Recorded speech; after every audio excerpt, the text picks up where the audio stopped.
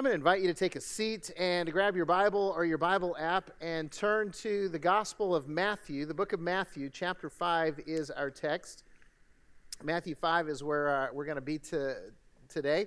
And if you don't have a Bible with you or a Bible app on your device, that's fine.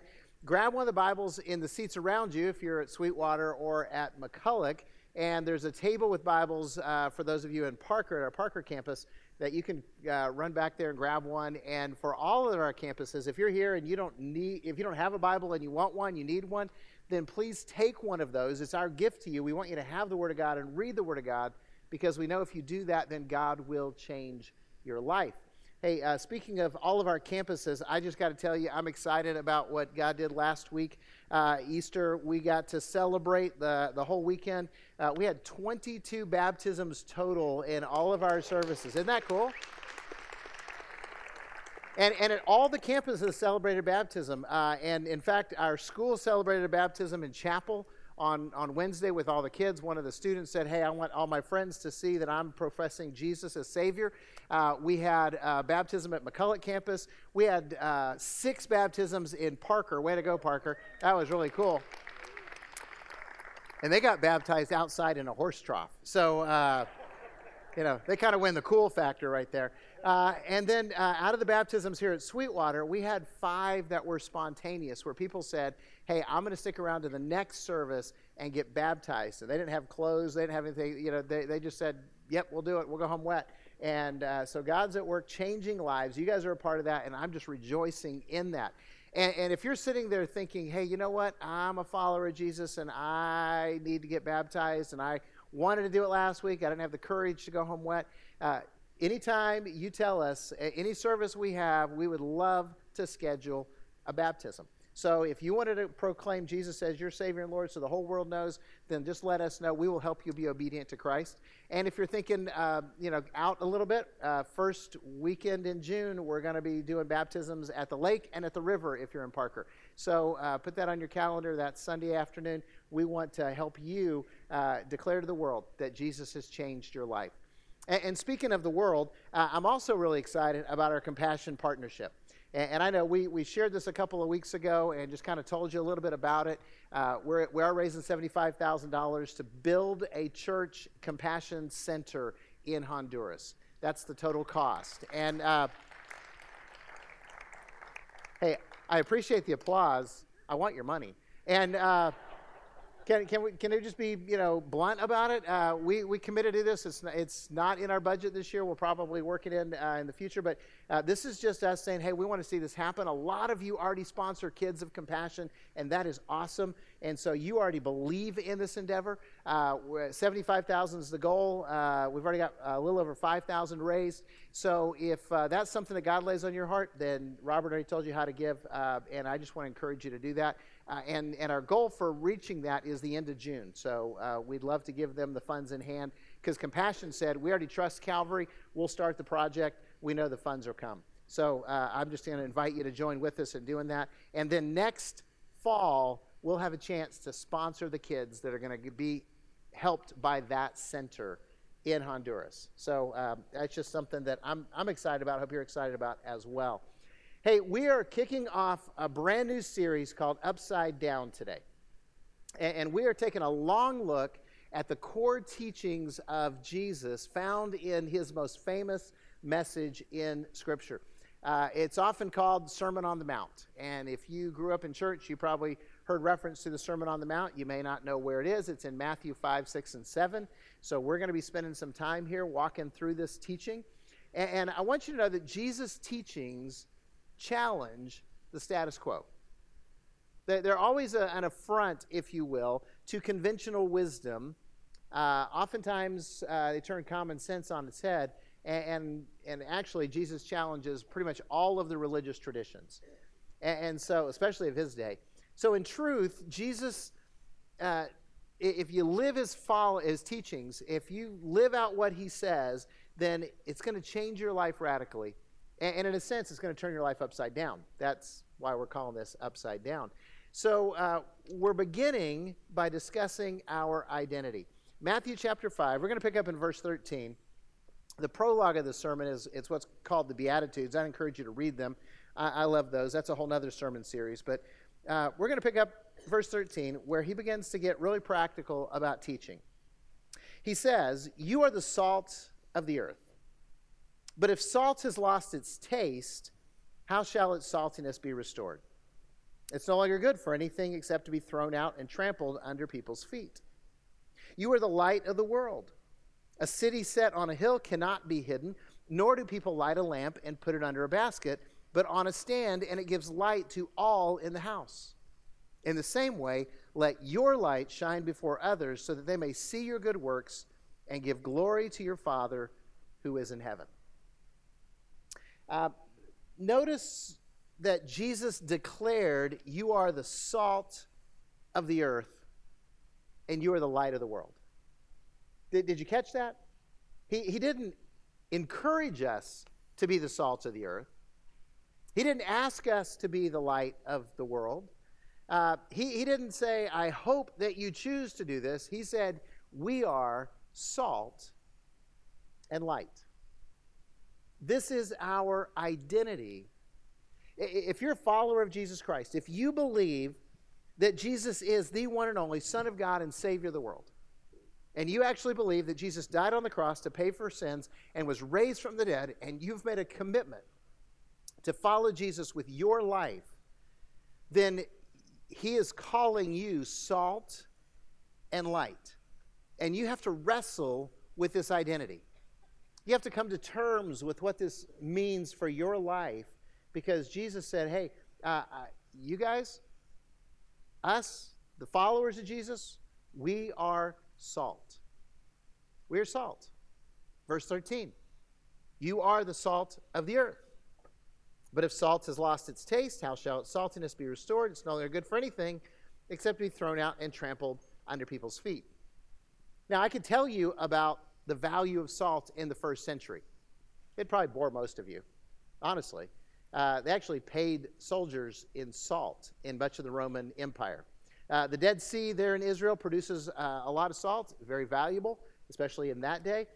Salt was pure. People actually got paid in salt. Do you ever wonder where the phrase "worth its weight in salt" came from?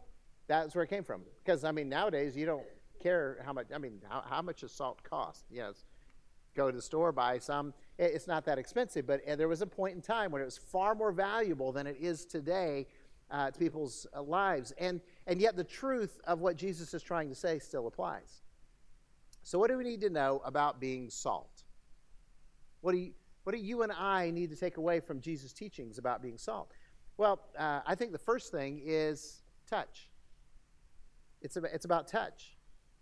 Because for salt to make a difference, whether it's for flavor or for preservation, it has to touch the food. Okay? How many of you put salt on your food? Always. Okay? How many of you use a lot of salt when you're cooking? Okay? See, a lot of you do. Okay, salt people. Now, you're in a restaurant, you sit down to a meal, you're asking for the salt, right? Where's the salt? Pass the salt, please. Do you ever take that salt shaker and just set it by your plate? Say, now it's close to the plate, so it'll have its effect. No, what do? You put it on the food. When you're cooking, you cook it into the food. You want the salt to touch the food, because if it doesn't touch the food, it doesn't have any effect on it at all. So what does that mean? That means for us, as followers of Jesus, we actually have to come into contact with people who are far from God. Now, the tendency among many religious people, especially in Jesus' day, but let's just go ahead and say it's true still today, is to be separate from those people who aren't like them. To pull away from the sinners, from those people.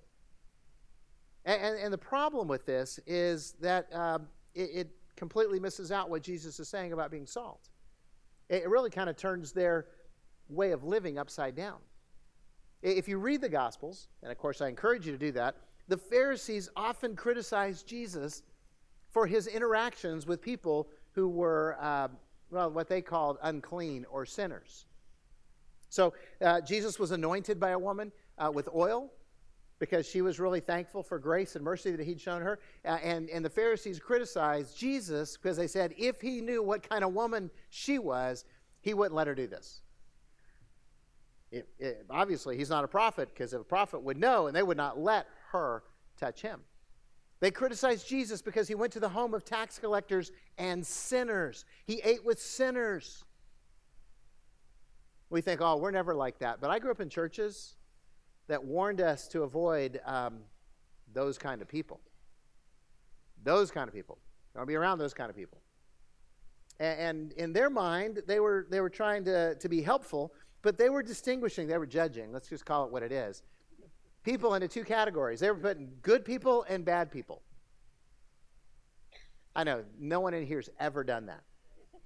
You've never looked at somebody and said, good people, bad people. But see, that's not the designation that Jesus is using, because in his eyes, we're all bad. Right? Isn't that what sinners are? Isn't that what unrighteous means? For there's no one righteous, not even one, the Apostle Paul says. So if you're trying to divide the world into good and bad, you fit in the bad category. I know some of you are like, but I'm a good person. Well, you might be a good bad person, but you're still a bad person. That's what it all boils down to. See, when Jesus looks at the world, he doesn't see good and bad. What he sees are people who know him and have received his grace and mercy, and people who need to know him and find his grace and mercy. So he sees people who have been found, and he sees people who are lost. That's it. People who know grace and people who need grace. That's it. There's not good and bad. Just those who already have received this gift of eternal life and those that he wants to bless with the gift of eternal life. So his approach is totally different. Jesus touched the world. He hung out with the unclean people. He ate with sinners, and he changed lives. And then he said, you're salt. You see, you can't make a difference in people's lives if you live in isolation. Let me say that again. You can't make a difference in people's lives if you live in isolation. That's why, one of the core values here at Calvary is connection. Life change happens in the context of relationships. And we need those relationships with people who are close to God and people who are far from God, because Jesus wants us to invade the world so that we can take that message of hope and the good news that God loves you and forgives you and will change your life to people who are far from God. That's why at Calvary we care about our community. That's why we serve our community. That's why we do projects in our community. And it's why we do all the stuff we're doing, always recruiting volunteers to go and help and serve and give and do, because we want to touch the lives of people who don't know Jesus.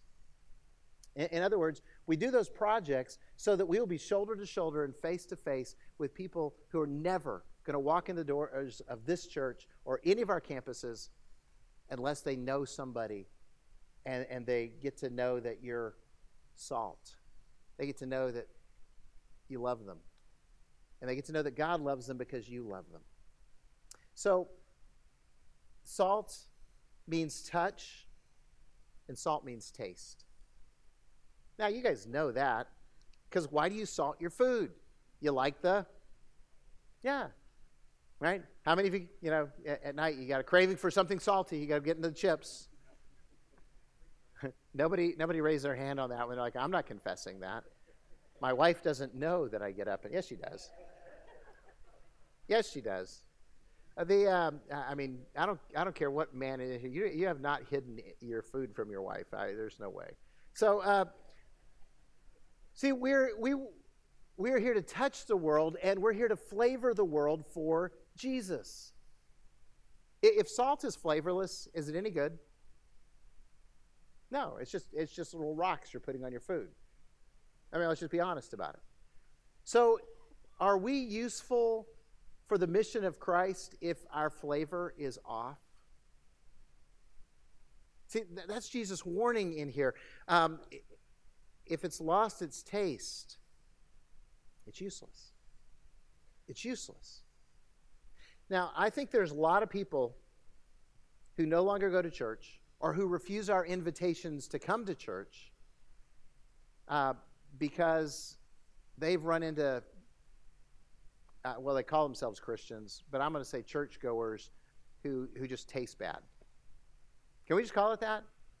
Bad tasting Christians, bad tasting church people have tainted it so that people go, I don't want any of that. Because if you offer me a Brussels sprout, I don't care what you did with that Brussels sprout, I'm not eating it. You know why? Because I have had Brussels sprouts. I already know I don't like Brussels sprouts. And some of you right now are thinking, oh, but if I fix it my way, but see, that's the problem. I'm not going to try it. Because I already tried Brussels sprouts and it wasn't any good. Okay, that's just me. Now, some of you are like, oh, but no, listen, that's just an example. And there's a lot of people who tried church, who tried Christians, who did that, who went and hung out, and they got a bad flavor. And they're like, no, I already tried that. And we're trying to win them over to try it again, to try it differently. And if we're going to do that, we've got to taste good with our lives. We've got to flavor it for Jesus. And if you don't know what that looks like, let me just tell you what's some instances of bad tasting church people. Okay? Like if you're being cheap with the wait staff and rude with the wait staff in a restaurant, that's being a bad flavor. Okay? I'm just going to tell you that. I don't care. You don't have a right to be rude to people. Ever. If you're going to love them, love is patient and love is kind. And so if you're being rude to the wait staff, if you're, that's just out of bounds. That's being, bad flavor. If you're being cheap, that's bad flavor. Look, don't tip because the service is good. Tip because you represent Jesus. Look, in this culture, that matters. So tip for Jesus, not for service, not for the food, all that kind of stuff. You walk in there and tips are expected, then look, your reputation, and more importantly, Jesus' reputation, is not worth a couple of bucks you're saving. Can I just be honest about that? And here's the thing. Some of you are like, well, I'm not cheap. Ask somebody. Ask somebody who knows you, because some of you are not aware that you are cheap. But if we go to lunch and you offer to pick up the check, I'm trying to read the tip upside down to see if you're cheap or not. I'm just confessing that because I've had to go back and give them a real tip because my reputation and Jesus' reputation are on the line. That's just bad tasting churchgoers. Bad tasting churchgoers being mean and demanding when you're dealing with service people or any people. We already talked about that. Love is patient, love is kind. If you're supposed to love God and love people, then you got a problem with that. How about driving with road rage when you got a Jesus sticker or a Calvary sticker on your car? That's bad taste, okay? Or how about, being mean to people at church?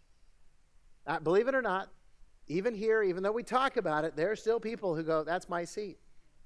I haven't caught them. If I caught them, we'd throw them out, okay? It's not your seat. I know some of you are so OCD that you got to show up 30 minutes early so you can get your seat. But if somebody else is in it, just bless them and praise God that they're there earlier than you. All right? Or how about this? How many of you still have PTSD from going to church business meetings when you were kids? Yeah. See, some of you raised your hands. Others are like, I'm not raising my hand in church ever. They might call on me and I have to talk. Look, I grew up going to church all the time and business meetings were ugly. People got mean. They got angry. And if you grew up in that, you might I'm not going to that. I'm not going to be a part of that. You see, our assignment is to represent Jesus to the world so that people want more of him. We just sang a song about wanting more of him, experiencing more of him. So salt is about touch and taste. And the key thought is influence. Influence. You have influence. Look, people know you, and people like you, and people trust you. And God has entrusted you with influence for his kingdom. So touch the world with the love of Christ. Be a delightful flavor for Jesus, and let God use you to draw people to him. Influence. I know some of you don't believe you really have influence, but you do. It may not be with a lot of people, but you've got a lot of influence with some people. And God wants to use your life to flavor them for Jesus. So, Jesus said we are salt, and Jesus said we are light. Verse 14, he said, you're the light of the world. A city set on a hill cannot be hidden, nor do people light a lamp and put it under a basket. That would be idiocy. but on a stand, and it gives light to all in the house. In the same way, let your light shine before others so they may see your good works and give glory to your Father who is in heaven. You are light of the world. What is Jesus trying to tell us about our identity as light? I think the first thing is, we're talking about consistency. Consistency. Because light allows us to see when it's on. Right? You're the light of the world. City on a hill can't be hidden. Lights on, you see the city. We need it to be on, though, to see. So how many of you have ever walked through a dark room, usually, it's usually at night because that's when it's dark, and you stubbed your toe or hit your shin on something that you knew was there, but you didn't think you were going to walk into it? How many of you have had that happen? How many of you have wives that laugh at you when that happens? How many of you wives want to confess that you're laughing at her because the husbands didn't raise their hands? They're afraid of you. I think the only time that Meralda didn't laugh at me doing that was when I turned the light off and then I tried to step over the doggy gate and I went down. I still have scars from that too. I went down. It crashed. The gate went down. I went down, freaked the dog out. And Meralda thought I died because, just this big crash. And I'm just laying there going, what did I lose in that? See, light needs to be on consistently for us to see. I mean, think about it. You can't see if there's a strobe light on, which is a light being turned on and off rapidly. It distorts things, and it causes you to really not have any depth perception whatsoever. Or when you're driving at night, how many of you actually keep your headlights on all the time? Okay, some of you didn't raise your hands, which means you're like, are you really driving in the dark, turning your lights off for a little while? Just to see if you can say, the moon's pretty bright. I think I'll turn my lights off. Now, I have done that for a few seconds, but I don't want to drive that way. So here's the question. Does your light shine all the time or only when it's convenient to be known as a Jesus follower? Do you confess Jesus every day or only when you're at worship and life group? Are you just as committed to living your faith on Friday night or while you're on the lake as you are when you're at church? Because light is about consistency and light is about clarity. Clarity. Is your life shining clear and bright, or is it obscured by a bowl? See, light only serves its purpose if the vessel it's held in is transparent or clear. I mean, think about it. Jesus said you don't light a lamp and put it under a basket. That would be ridiculous because then you can't see the light. We cover our windows because we live in the desert and we don't want the light to come in, right? Big money in window treatments because we want to keep the light outside. You cover your windshield when you park because you don't want the light to come in and turn your steering wheel into a, burning object, right? I mean, we do that. We shield the light because we don't want the effect of the light. And when we cover up our lives to hide our flaws and our mistakes, we hide our light. We hide our light. We obscure and distort the light of Jesus when we attempt to manage our image. We want to be seen by others as better than we really are. We want to look like we've got our act together, like we know what we're doing. And see, the churches I grew up in, the traditional religion, the Pharisees of Jesus' time, they said, we got to hide our flaws so that people think we've got our lives all together, and then they'll be drawn to the church. We got to cover up our mistakes so that nobody knows that we did that stuff, so that, people will come to church. Didn't work. You know why? Because it produces hypocrites. It produces churches filled with people who are afraid that people are going to actually discover who they are, what they've done. They're going to judge them. And so you're filled with churches of people who are hiding, and the light of Jesus is being hidden in the process. That doesn't draw anyone to Jesus. That pushes people away. See, Jesus expects us to be clear. to be transparent, to be honest. We let the light of Jesus reveal our flaws, shine on our failures, and illuminate His redeeming power. That's what His light does. The light shines best when it shines through our broken and restored lives. That's when people praise God. That's when people get excited, when they understand that they don't have to be perfect to be here. But it helps to be honest about who you are and about how God has redeemed your life. Now, honestly, we're not excited about the pain you went through. We're not excited about the failures that you experienced. We're not excited that you failed in some, shameful way. What we're excited about is the power of God to redeem you, the power of God to forgive you, the power of God to restore your life and turn something broken into something beautiful. That's the light of Jesus that shines powerfully. And if you will, the key thought here is integrity. The key thought is integrity. Notice what Jesus says. This caught my attention from the first time I read this. In the same way, let your light shine before others so that they may see your good works and give glory to your Father who is in heaven. See your good works.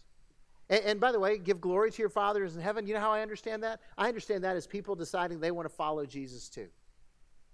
How else do they give glory to God? If they're far from God, that means they come close to God. That means they believe in God. Now, I grew up in church where they taught this the exact opposite way I think Jesus meant it. And I don't think anybody understood that. And so, yes, I am judging them, and I need to repent later. But here's the thing. I was taught that good deeds were all the things you didn't do. I don't smoke, drink, cuss, or chew, or run with girls that do. Okay? It's all the stuff you don't do. I'm a good person. I'm shining my light by not doing bad stuff. But that's passive. That's not active. And Jesus said, let your light shine before others so they may see your good works and then be drawn to Jesus so they want to praise Jesus too. And think about it. The great commandment is to love God with all your heart, soul, mind, and strength, and to love your neighbor as yourself. You can't love passively. Love is not a passive thing that we do. That means that we need to be involved in people's lives, and we need to be sharing the hope that we have. We need to be serving them. We need to be caring for them. And when we treat people with kindness and respect and dignity and share that hope that is real in our lives, it draws them to Christ. Because they see you as a real person who really loves God and who really loves them and who really isn't perfect, but God has really redeemed you. And then people, like bugs to a light, are drawn to Jesus, and they taste the goodness of God, and they want more of it. You see, our purpose is to lead people to a life-changing relationship with Jesus Christ. That's why we exist. That's why we do what we do. That's why we celebrate the baptisms. Our identity as followers of Jesus is salt of the earth and light of the world. It's all about how we represent Jesus and how we relate to people. Now, if we embrace this identity, seriously embrace this identity, we're thinking of others more than ourselves, Jesus will turn our lives upside down and use us to lead people to that life-changing relationship with the Savior. And I think that'll change everything for us, and I know it'll change everything for them. Will you pray with me? Father, I pray right now that your Spirit would move in this room because you have called us salt and light. And some of us are distant from those who are far from you. And we need to get close. We need to touch people who don't know Jesus. Father, some of us have lost our flavor. We just don't taste good to the people around us. And we need you to change that, to renew us, to reinvigorate our lives, to have us take a different path. Father, some of us, we're not consistent. Our light's on and it's off and it's on and it's off, and we need to shine consistently for Jesus. And Father, some of us, we're just not transparent. We're afraid to be real. We're afraid to be honest about who we are. And I pray that you'd give us courage.